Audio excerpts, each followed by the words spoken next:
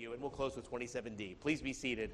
Yeah, sorry, I made a last-minute change to the bulletin, and I forgot about it, so thank you so much for catching that. All right. Well, we are considering the letters of the Lord to the churches of Revelation. We turn this evening to chapter 2, verse 12, and to the letter to the church at Pergamum, or Pergamos, as the New King James has it. Forgive me if I go back and forth between those two by mistake. And to the angel of the church in Pergamos, right? These things say, he who has the sharp, two-edged sword.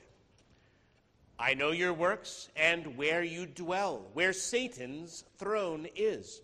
And you hold fast to my name, and did not deny my faith, even in the days in which Antipas was my faithful martyr, who was killed among you, where Satan dwells.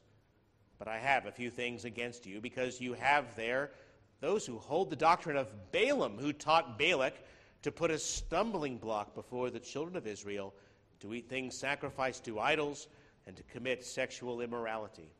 Thus you have those who hold the doctrine of the Nicolaitans also, which thing I hate. Repent, or else I will come to you quickly, and will fight against them with the sword of my mouth. He who has an ear to hear, let him hear what the Spirit says to the churches. To him who overcomes, I will give some of the hidden manna to eat, and I will give him a white stone, and on the stone a new name written, which no one knows except him who receives it. Amen. Our Father in heaven, we pray that you would bless this letter to us, that we also may have an ear to hear what the Spirit says to the churches, that we too may be able to participate in the blessings of everlasting life and the marriage supper of the Lamb. We pray it in Jesus' name. Amen. Well, a few years after the letter I just read to you was written, another letter was written, and not too many miles to the north and east of Pergamum. It was a letter, in fact, written from the Roman governor, Pliny, to the emperor Trajan about the Christians in Asia. The governor writes, "It is my practice, my lord, to refer to you all matters concerning which I am in doubt. In the case of those who were denounced to me as Christians, I have observed the following procedure. I interrogated these as to whether they were Christians. Those who confessed, I interrogated a second and a third time, threatening them with punishment. And those who persisted, I ordered executed." An anonymous document was then published containing the names of many persons accused of being Christians. Those who denied that they were Christians when they invoked the gods and offered prayer with incense and wine to your image, and moreover cursed Christ, none of which those who are really Christians, it said, can be forced to do. These, I thought, should be discharged. I judged that all the more necessary to find out what the truth was about them by torturing 2 female slaves who were called deaconesses. But I discovered nothing else about them. Yet the contagion of this superstition has spread not only to the cities, but also to the villages and farms. But it seems possible to check and cure it. It is certainly quite clear that the temples, which had been almost deserted, have begun to be frequented, and that the established religious rites, long neglected, are being resumed. Hence, it is easy to imagine what a multitude of people could be reformed if an opportunity for repentance is afforded. Well, the emperor, for his part, wrote back, "You have done well, my apprentice." Well, that's just a fair summary of what he said. Good job. Compared to a situation like this, our problems and persecutions seem like small potatoes, don't they? And yet it was this afternoon that I decided I'd look on the news to see if I could find an illustration for you tonight. And I went to my favorite news site, notthebee.com. And, well, it didn't disappoint. There have been 2 articles posted today. The first was a video of a retired military veteran in England who was being arrested by 5 policemen for his supposed homophobic Facebook posts that had, quote, caused someone anxiety, the police said. Ironically, all that he'd posted was a picture, no text, just a picture of the rainbow/trans flag bent into a swastika, implicitly saying that the modern thought policers are acting like Nazis. And he did seem to be vindicated in his post, I think. The other article's headline that was posted was this: 36 Nigerian Christians were kidnapped from their village by Islamic extremists this week. As I've mentioned to you, hundreds of attacks have left thousands of Christians dead or in slavery, or worse, in Nigeria. Even though such things happen regularly, practically every week, our news sources don't report it, and so they escape being labeled as Islamophobic. So even if we are not suffering at the same level as those Christians in Asia, we do recognize that there is something eerily contemporary about a letter written nearly 2,000 years ago, a church in a city like Pergamos that was proud of its sophistication but sensual and worldly and idolatrous in its outlook, a church that was being tempted indeed to accommodate itself to the morals of the surrounding culture, a church that had already been suffering persecution and a growing rift between church and society. I mean, what is there that we can't immediately identify with? So let me introduce the letter to you by telling you a little about this city of Pergamos. It was the capital city of Asia, and if Paris is called the City of Lights, and Las Vegas, Sin City, Chicago, the Windy City, Jesus says you're living in Satan's city, the place where Satan has his throne and dwells. It was quite a large city by the standard of the day, with a population of almost 200,000, but it wasn't its political and economic achievement that had made it so famous. It was its religion. Pergamos was the center of no less than 4 ancient cults. A gigantic altar of Zeus looked down upon the city, ruins still there.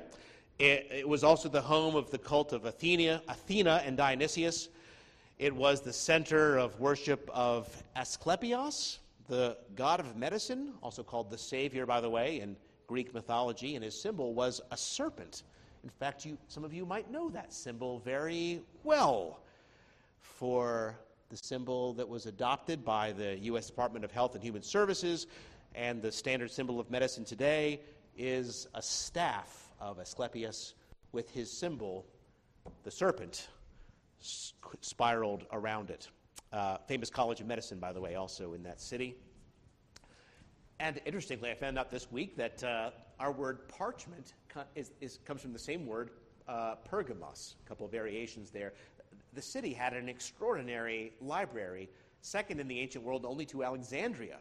In fact, after the library at Alexandria had been damaged by Julius Caesar's exploits, Mark Antony seized the library at Pergamos, its collection of some 200,000 volumes, and gave it as a gift to his new wife, Cleopatra. Man, knows the ancient. Very good. That was all more than 100 years ago before this letter was written. The library continued, but it was insignificant after that. But, you know, it was a city famous for its idolatry and its sophistication. It's identified, though, particularly as the place where Satan has his throne, in all likelihood, because it was the seat of Roman government in the province of Asia, or sometimes we say Asia Minor. Rome had already become a persecutor of Christians in the city, and not only a persecutor, but in fact a rival religion in its own right. Caesar was being worshipped there as a god. This began in Pergamum, and it then spread to other provinces. As you remember the letter to Pliny I read to you, hey, when I round up these Christians, first thing I have them do is curse Christ and offer a sacrifice to you, to your genius, to the bust of Caesar. Make sure these are telling the truth. Well, all this began with the first temple of the imperial cult in Asia, in this city, in 29 BC, to honor what they believed to be the divine Emperor Augustus and the goddess Roma, or Rome personified. The whole city and its culture were shaped by its temples, its idolatry, and its sensual worship, enforced by the power of the beast of Rome. There had already begun martyrdom in Pergamum, probably as a result of a Christian's refusal to conform to emperor worship. We don't know. Certainly that was happening later. And it was at this very time that the word for witness, which some of you have as witness in your translation, took on a whole new meaning, as I explained last time, as the Greek word martus comes right into our language as martyr. Witness began to have the other meaning of martyr. And it's against this background that we will consider how this city, the seat of Satan, sought to make the Christians conform using both a stick and a carrot. Do you get the reference, by the way? Not that all of you have seen buggies or been on farms or whatever here. You want to get a horse to move? You want to get a mule to move? Well, you typically have two implements that'll do the work for you. One is a stick for the rear, one is a carrot for the front, right? Get them to move forward. First, the stick. Christ's letter to Smyrna that we read last week was warning them about a coming terrible persecution. In Pergamos, Jesus says it's already come. They've already witnessed their first martyrdom for the faith. Verse 13, I know your works and where you dwell, where Satan's throne is, and you hold fast to my name and did not deny my faith, even in the days when Antipas was my faithful witness/martyr, who was killed among you where Satan dwells. And so the Lord begins by saying reassuringly, he not only knows the works that they do and the tribulation they endure, they know the trying, toxic environment in which they continually live and breathe. I know where you have to dwell. And of all the cities of Asia, this one was the most severely toxic with pagan influence. If nothing else, it meant that Satan was working through the ungodly political power of Rome to persecute God's people, especially, as I suggest, seeking to conform them to its worship. Well, it says the believers, for their part, have remained faithful to Christ, faithful and bold. The martyrdom of Antipas might have made them go back or kept their lips silent, and who could have blamed them from a worldly perspective? But they did not let their own danger or the threat of martyrdom close their mouths or diminish their commitment to the Lord. And so it is that the stick, for its part, certainly stung, but it did not move the church. Now, John Bunyan was simply being faithful to the Bible when he depicted our pilgrimage to heaven as a lonely, steep, and difficult journey beset by dangers of every kind. Persecution is one of those recurring dangers, a real danger, as we considered it especially at length last time. But today, I'd like to concentrate on the other serious threat that was facing that church and ours today. Now, church history suggests that the kingdom of darkness is far, far more likely to gain ground by tempting the church to worldliness than by threatening it with death. Now, sometimes in history, the church in an area has been just completely made extinct. And, Jesus says, you get persecuted in this city. There's a time when you just have to flee to another.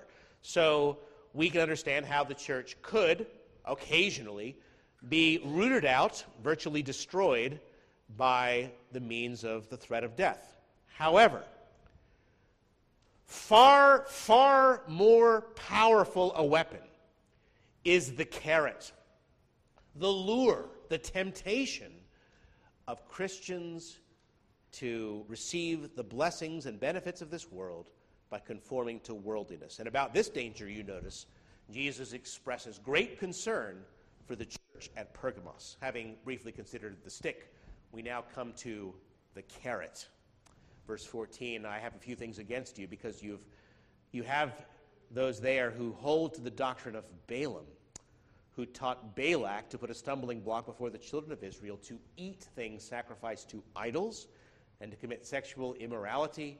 Thus, you also have those who hold to the doctrine of the Nicolaitans. By the way, that last part probably meaning that just as the church in Ephesus was afflicted by the Nicolaitans, so you have those there, but that this is the same group. In other words, the Nicolaitans are those who hold the doctrine of Balaam. It's possible they're two different groups, but seems to be, in context, the same. And who is that Balaam guy? And why does the Lord bring that up? Let me tell you. Balaam is the most famous biblical example of an enemy who first tried to harm believers and failed, but then found great success by seducing them. Balaam is the representative leader of all those who promote compromise with the world through immorality and idolatry. Balaam was hired by the king of Moab, who trembled when Israel came to its borders. He'd hired this world-famous prophet to come and place a curse on Israel, because he says, those whom you curse are cursed. But as you remember, long story short, God turned their curse into a blessing. 3 times Balak demanded the prophet deliver a curse, only to hear blessing come forth. And that finally, in the 4th prophecy, about the utter final victory of God's people. No weapon formed against you is going to prosper, assured the Lord. Well, Balaam told the king, you need to change your strategy. You need to stop attacking them and start inviting them. You need to stop frowning at them and start smiling and winking. You cannot overcome Israel by sorcery, but you can by sexuality. You will not overcome God's commitment to his people, but you may very well overcome God's people's commitment to him. And so Balaam's parting advice to Balak, recorded for us in Numbers 31, is the children of Israel, through the counsel of Balaam, were enticed to trespass against the Lord. And as we read the history of that, we read how their women invited the men of Israel to join them at their banquet, an idolatrous feast. And with idolatry, especially in the religion, the fertility cults of Canaan, came immorality. And we read, quote, the people began to commit harlotry with the women of Moab. It was a disaster. Huge number of people died. It was a great failure for the people of God.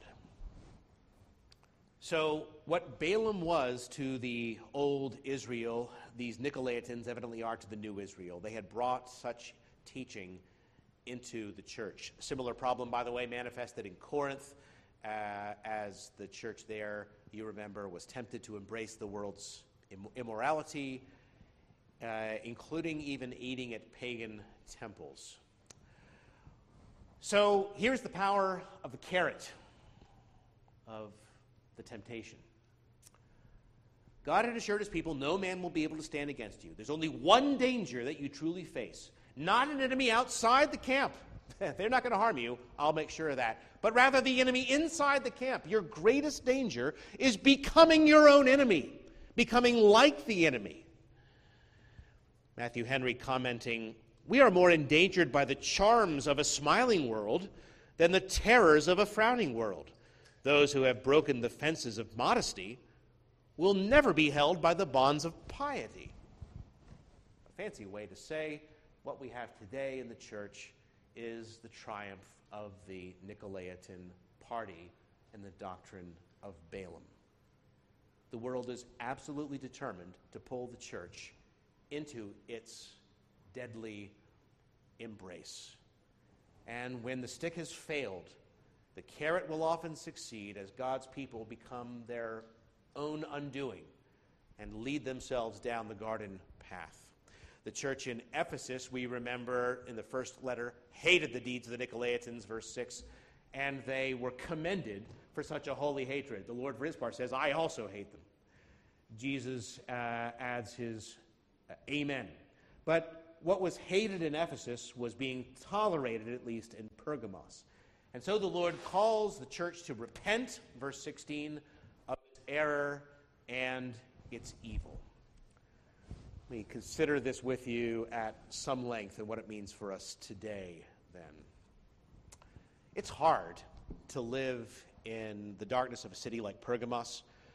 So much of everyday life was just filled with idolatry. I mean, we don't think about it, but for them, you go to the market to buy some meat, all the meat has been sacrificed to idols. The food you ate, the coins you used, the holidays that were celebrated, the restaurants you frequented, the business meetings. The guilds were often tied to the temples and to the cults. It was part of everyday life, these idolatrous commitments. And the great temptation for the Christian was to find some way to accommodate himself, to navigate through these difficult surroundings without leaving the world. And idolatry went hand in hand with immorality, and the one was often the gateway to the other. Well, what were they saying in that day? We don't know, but I do know what evangelicals are saying now. That the best way to win the people of this world is not to separate from them, but to participate with them and to show them that we're people too, not judging them, for God will do that. Do you not judge those inside? God will judge those outside, said the letter to the Corinthians. Fine. Well, we need to befriend them so we can witness to them. And what better place to befriend them than to share a meal with them at a temple or participate with them in some ceremony of Pergamum life. And an idol is nothing, and food is food. This was the situation you remember in Corinth, where the Christians were going to heathen temples, making these very arguments. Paul replied to them with considerable sharpness. Yes, meat is meat, but do you think that you are above temptation? Flee idolatry. Flee sexual immorality. Sorry, put it here. The Christians were saying at Corinth, we have liberty to go to such a feast. Meat is meat, no matter who it's been offered to. An idol is nothing. There's no God but one. True, Paul says, do you think you're immune to temptation? Beloved, flee. The Christian church at any time and place will be tempted to try to find some theological justification, some way, somehow, that they can deny the faith or shade it in ways that will make it easier to negotiate society and commend us to culture in ways that may even seem laudable to other people. And the attraction of falsehood is that it bridges the distance that must otherwise open between Christians and non-Christians. And there is no greater danger in the history of the world than this lure of self-justification, this pull toward immorality, the appeal of attraction that by which we find ourselves sucked in. Much better to face a stick than a carrot. Well, in our day, we were reminded in survey after survey that there are no, quote, well, I'm quoting one report published on Newsweek of all things, no observable differences between the moral behavior of professing Christians and the rest of America. Surveys reveal a nation where most claim to be religious, but few take their faith seriously. I mean, bad enough when Barna publishes that, but Newsweek, it's embarrassing. Every day, writes Barna, the church is becoming more like the world it allegedly seeks to change. Peter Gilchrist, columnist, comments, all the evangelism in the world from a church that is not herself holy and righteous will not be worth a hill of beans. Well, that is true. In every time, in every season in the church's life, there are those that are seeking to accommodate especially its morals, especially its sexual morals, to the surrounding culture. There seems to be plenty of theological excuse for such a thing. Paul has to answer the question in Romans 6, shall we continue in sin that grace may abound? He has to write to the Galatians warning them, don't use your liberty as an opportunity for the flesh. You are forgiven. You have liberty. Don't use it as an opportunity for the flesh. Peter, dealing with this problem also in his second letter, writes, while some promise you liberty, they themselves are slaves of corruption. James has to say, look, what good is it, my brothers, if a man claims to have faith but has no deeds? The Lord himself says, many will say to me in that day, Lord, Lord, haven't we prophesied in your name, cast out demons, and done many wonders in your name? And I'll declare to them, I never knew you. Depart from me, you who practice lawlessness. And so it's no surprise that here in Revelation chapter 2, this doctrine of the Nicolaitans comes up twice, which the Lord hates as it seeks to lead people into immorality. Irenaeus, in his work against heresies, says that these Nicolaitans, quote, have led lives of unrestrained indulgence. And so everywhere where the gospel is preached, the gospel of grace and forgiveness, apart from works, the question has to be answered, well, why then shall we not sin that grace may abound? So I said that the greatest danger to God's people was from within, from unbelief and false teaching leading people into immorality inside the church. But I need to balance that by saying that the shape of that falsehood always is given from the outside. False teachers always can lure the church to compromise at the very point where we are most conflicting with the culture. Today it's LGBTQ and who knows what else. Heresies offer the way for Christians to remain Christians without having to bear the reproach of rejecting the culture's familiar and fashionable way of thought at the very point where it's most under attack. Heresies typically form a kind of Christianity that's acceptable to the world around. They draw their strength from the spirit of the age, like a fire that rages through the city and gathering strength by sucking up the atmosphere all around. Heresies do the same thing in the church. Lewis once gave a speech to the effect that every age also tends to set itself against those sins which it is in the least danger of committing. So we're still against sin, but only against the sins that we are least likely to commit. Cruel ages are against sentimentality. Licentious ages warn against Puritanism. Postmodern ages warn against heresy hunters. We don't want to be too whatever. Heresies, as a rule, he points out, are not some absurd idea that a Christian can see at first glance. No, they are often insidious and powerful forms of falsehood that seem very reasonable in the culture and atmosphere of our day, that make us seem very wise and up to date, promoting a worldly accommodation, bringing in the ways of the world that seem so right and so fashionable. So, what is our great temptation?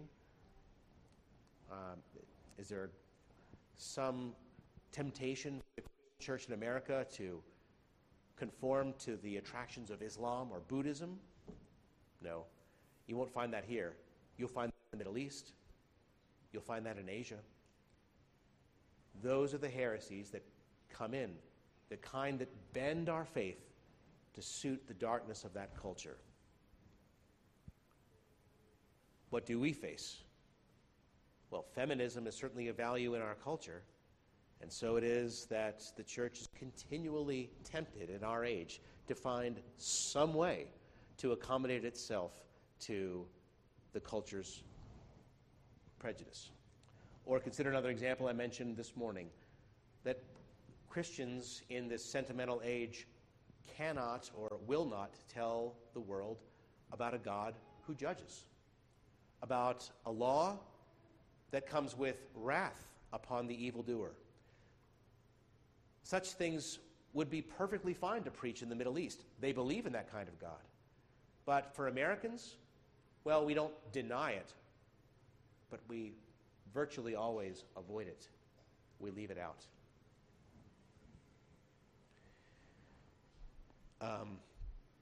I watched a DVD recently by Tim Keller, one of the most well-known conservative Presbyterian ministers in the country, a man who's certainly saved many more people than me, so I want to have some humility, but it's very discouraging. He's talking to unbelievers about what happens when you die and you've never heard about Jesus.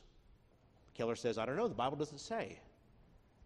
And I think, why would this man say such a thing? You know why he would say it. Because he's speaking to New Yorkers. And we live in a culture of relativism and pluralism. And we are always, always tempted to curb our faith at the very point that makes it sound the most reasonable to the world. And we are the most ready to denounce sins that our culture already hates. I mean, if I want to get up here and preach against injustice and environmental degradation and so forth, I mean, who wants to see the destruction of the environment? I'm not. But those are the very things that would be concentrated on today in a church that's most captured by the spirit of the age. This is a problem in every generation. The cultural captivity of Christianity. The carrot. Beware the carrot. You kids don't have to eat your carrots. Tell your parents from now on. I've told you before about Francis Schaeffer in his last public appearance at the Booksellers Convention before he died in May of 1984. Dr. Schaeffer was being treated for cancer at the Mayo, and he went to the Religious Broadcasters Convention in nearby Minneapolis, and he warned them that despite all that they had done in taking their stand, the American evangelical church was already being contaminated and compromised by a new spirit of the New Age. And Schaeffer's very last public words on the platform, his last words, as it were, ever spoken in public, were these three words: accommodation, accommodation, accommodation. And he sat down. This is an enduring warning that we live in a relativistic culture where it is hard for people to conceive of there being one Savior. We live in an immoral culture where people demand the right to follow all their natural and unnatural urges. That we live in a pluralistic culture in which tolerance and acceptance is a supreme virtue. And we must contend lest we allow heresies to slip in unawares, as Jude put it. There is no more intolerant book in the world in that case but the Bible, and especially in the New Testament. And there is no more narrow-minded man than Jesus. Now, in every age, the people say, well, the church must change or die. We have to embrace what is happening in the world, or we'll lose the next generation. And the irony is that the church that marries itself to the spirit of the age finds itself a widow in the next. We are not going to lose, we're not going to win the world, we're going to lose our souls if we become a Pergamite church. The society will not come to meet us, but we are drifting every day toward society. We need to be warned. The church has always been the most endangered to its accommodation, even as Israel of old, with the seductions of the Balaamites. All right. Well, I have just a moment to tell you a story. John Duncan, the Hebrew professor known as Rabbi Duncan in the 19th century Scotland, professor of Hebrew at New College. He was a missionary to the Jews in Hungary. Anybody know the name of one of his most famous, probably his most famous convert? Starts with Alfred. Alfred Edersheim. He was a convert of Rabbi Duncan, very famous Christian author. You don't know his books. He has a lot of wise reflection, a Jewish view of Christianity and history.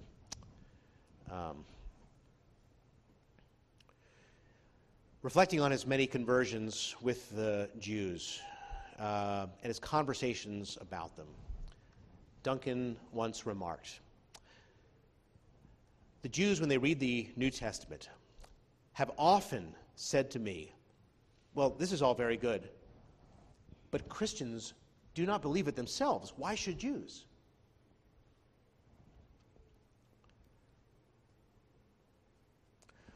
He realized the importance not just of the word, but of integrity. Not compromise, but integrity.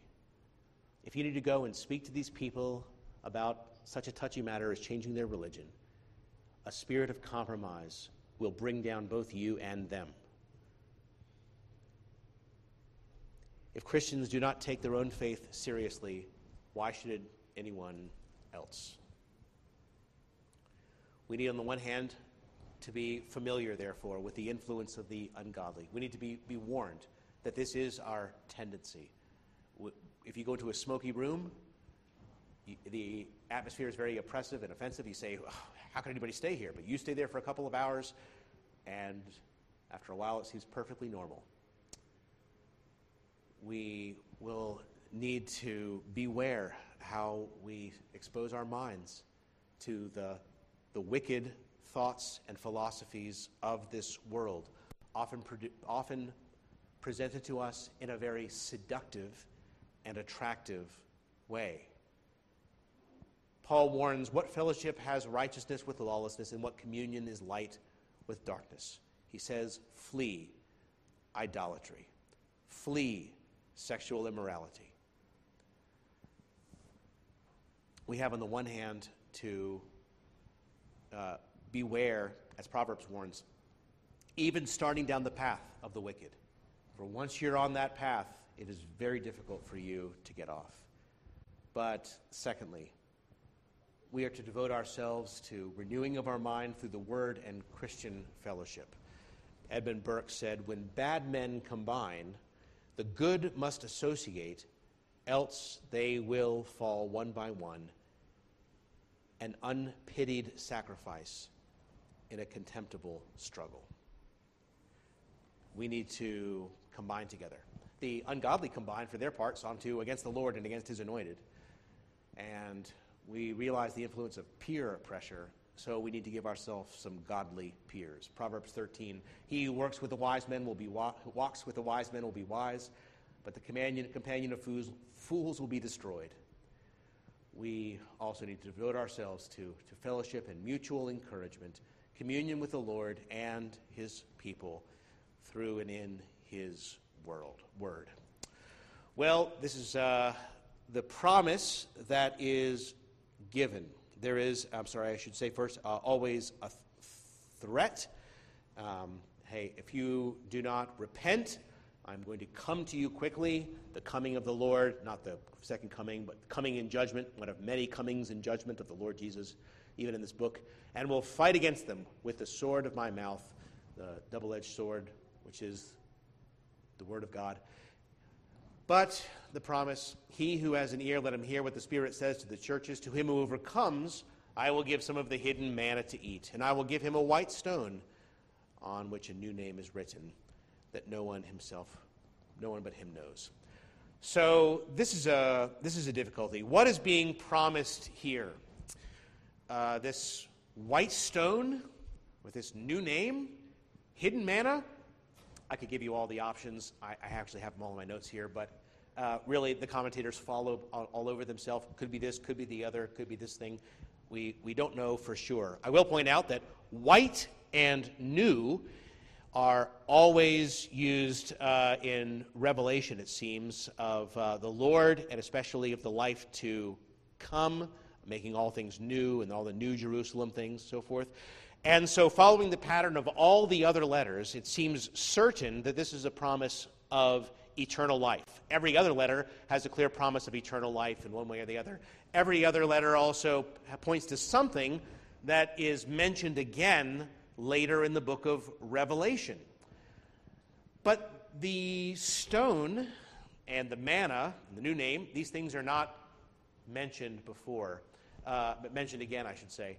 So we can speculate that one of the things that white stones were used for is an invitation, such as to a banquet, and sometimes a name written on the white stone. And so perhaps this is an invitation to the marriage supper of the Lamb, which we do see later on. Can't be sure. But there is the promise of communion with the Lord Jesus and the joy of everlasting life with him. Well, in conclusion, a man's worst difficulties begin when he is able to do as he likes, Thomas Huxley said. We find ourselves cut off from Christian fellowship, not walking closely with the Lord ourselves, and we find ourselves too often seduced by the attractions and allurements of the world's carrot. We need to beware individually. We need to be on guard as a church.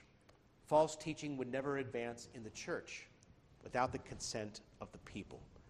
And the safety of this church will depend upon a community of believers caring and encouraging one another to be alert to the wiles of the devil, to know when false teaching shows up, usually sooner rather than later, that we must remain faithful to the Lord and his word. You, as members of a Christian congregation, are to hear what the Spirit says to the church at Pergamos. Hear what the Spirit says to the churches. This sense of responsibility comes in choosing leaders who care for nothing so much as the preservation of fidelity to Christ, devotion to his cause and to his word. Many churches have failed to do this through the ages and have paid the terrible price, even as the church in Pergamos today is gone. The better that you know the Bible's teaching, the more that you have incorporated it into your life, the more that you have proved it in the secret places of your heart, the more that you have daily stood on it in the face of tribulation, the more that you will be able to die for Christ, having taken up your cross daily. Follow him. The more earnestly you seek fellowship with devoted brothers and sisters, the more strong you will be to have a culture that stands against the culture of this world. Well, the more that we see your life built upon the foundation of Christ, the less willing you will ever be to hear a church teaching, however subtly, the doctrine of the Nicolaitans, the